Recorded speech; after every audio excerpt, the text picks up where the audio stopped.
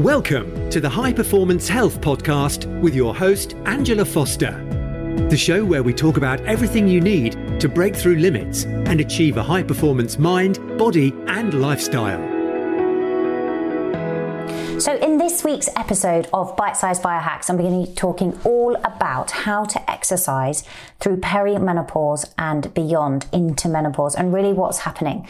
So as we go through perimenopause, we're going to go on a bit of a swing in terms of estrogen. And the main estrogen that we produce in our cycling years is actually known as estradiol. Now, estradiol has many benefits as long as you don't have too much estrogen dominance. And its benefits really relate to muscle growth and strength, which is really important for helping with insulin sensitivity and maintaining body composition. It's also really important because it acts on myosin, which is a protein that acts as a kind of motor behind the muscle contractions and the force. So what we see is that as estradiol starts to reduce, we see reduced power and force in terms of our workouts. Estradiol also affects the mitochondria, and it helps specifically sweep out free radicals that can be caused by excess exercise, for example, but any exercise actually causes oxidative stress. And so estradiol really helps in that regard and helps us to develop stronger mitochondria. Now, the more mitochondria you have and the better mitochondria quality you have, the better your energy is going to be. And that's one of the things that I hear many women struggle with when they come to me in perimenopause, is struggling with their energy.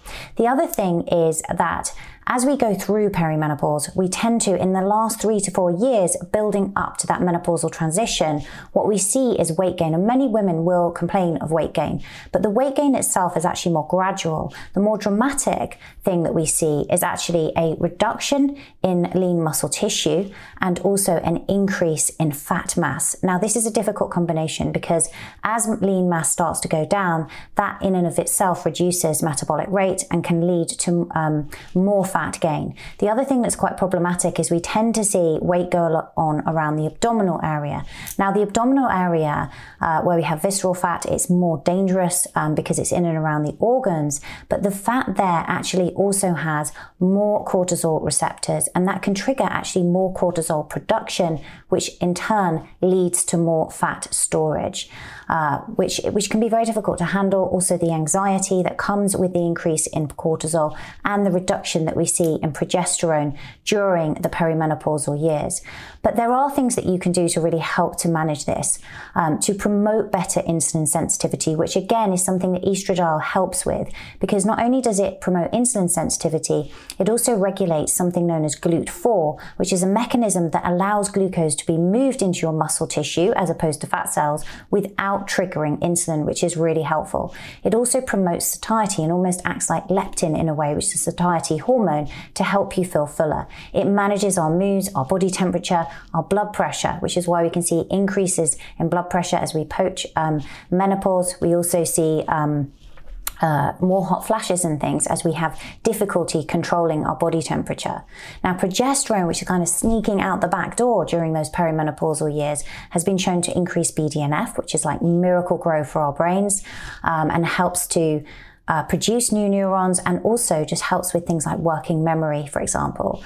And progesterone has also been shown alongside estradiol to increase bone density. So you can see all these lovely benefits that we have when we have good optimal levels of estrogen and progesterone start to fall away during perimenopause. And this can make it really hard for women to handle, because what we notice is reductions in energy because of the effects on mitochondria.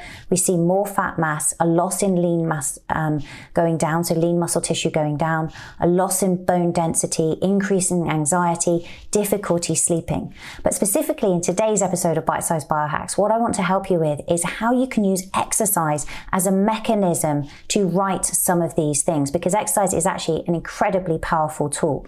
So the first thing that I would say is you want to have, I guess, 3 different forms of exercise that you're really focusing on through perimenopause. The first one is to strength train. And you probably hear me talk about this a lot, but to strength train around 2 to 3 times a week. And what you want to do is provide sufficient stimulus, because we no longer have that stimulus of estrogen as it starts to drop down.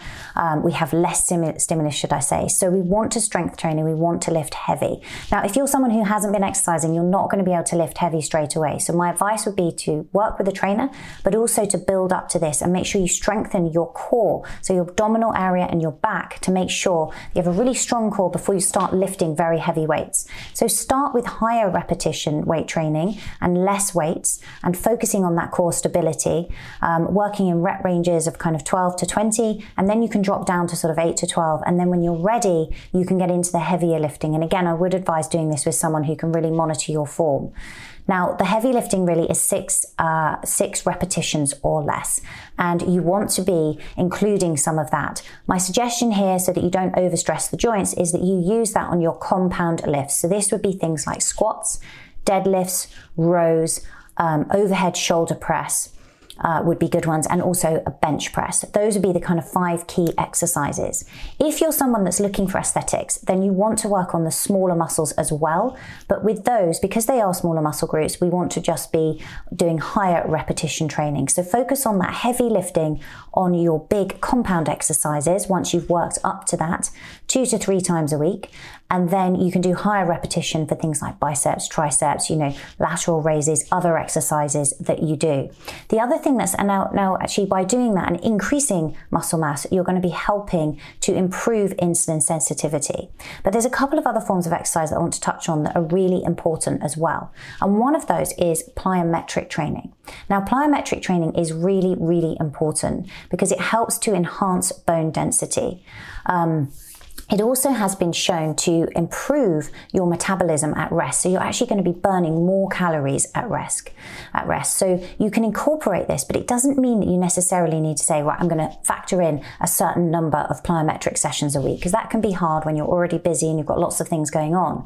My suggestion would be, if you can timetable a session in a week, then fantastic. And plyometrics would be things like skipping, jumping, depth jumps where you jump off a box or you jump onto a box would be the other alternative. Things like burpees, all of those kind of high intensity work that involve an element of jumping or plyometric training.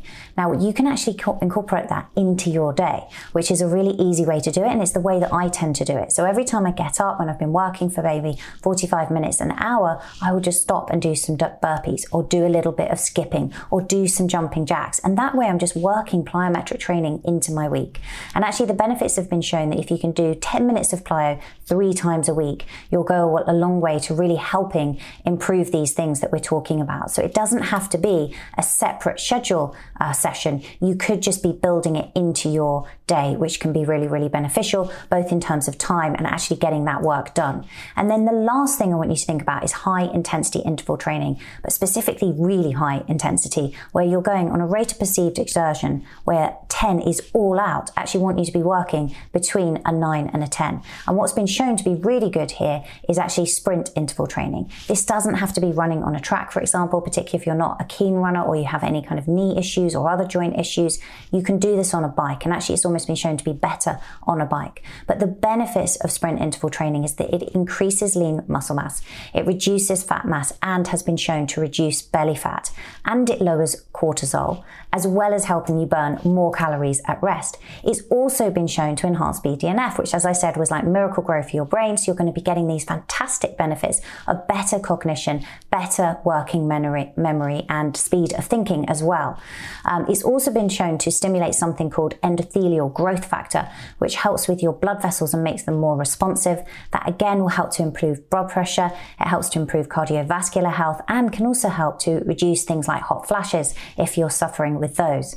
Sprint interval training has also been shown to increase testosterone and to decrease estrone, which is actually the form of estrogen that's formed by our fat cells, and to counteract the effects of cortisol. So many benefits of sprint interval training. And as I say, it helps you burn more calories at rest as well. So how can you work this in? Again, it doesn't have to be a lot. We don't want to be doing lots and long work of high intensity training. You just won't be able to go hard enough if that's what you're doing. So these sessions actually, again, can be very short. So you really want to warm up well, 5 to 10 minutes at least, or really more like 10 to 15 minutes. So your body's really nice and warm. And then what you do is you go all out for a short period of time and then recover. Now, some recommendations of how you could do this is you could do cycling sprints where you do all out for 30 seconds and then you rest for 30 seconds, all out for 30 seconds, rest for 30 seconds, and then you repeat that through 10 times, for example.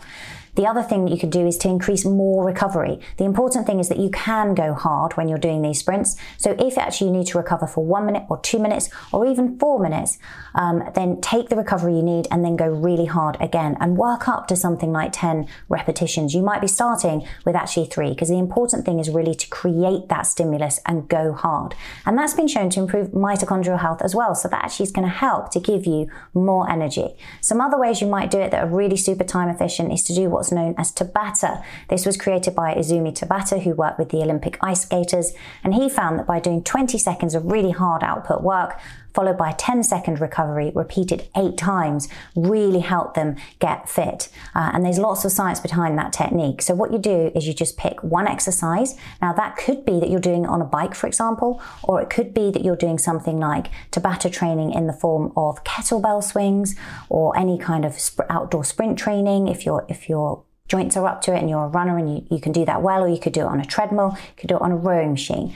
And you basically do 20 seconds of really hard work followed by 10 seconds of recovery, and repeat that 8 times. So it's a maximum of 4 minutes, but over time you can work up to 2 or 3 rounds. So that would be another example.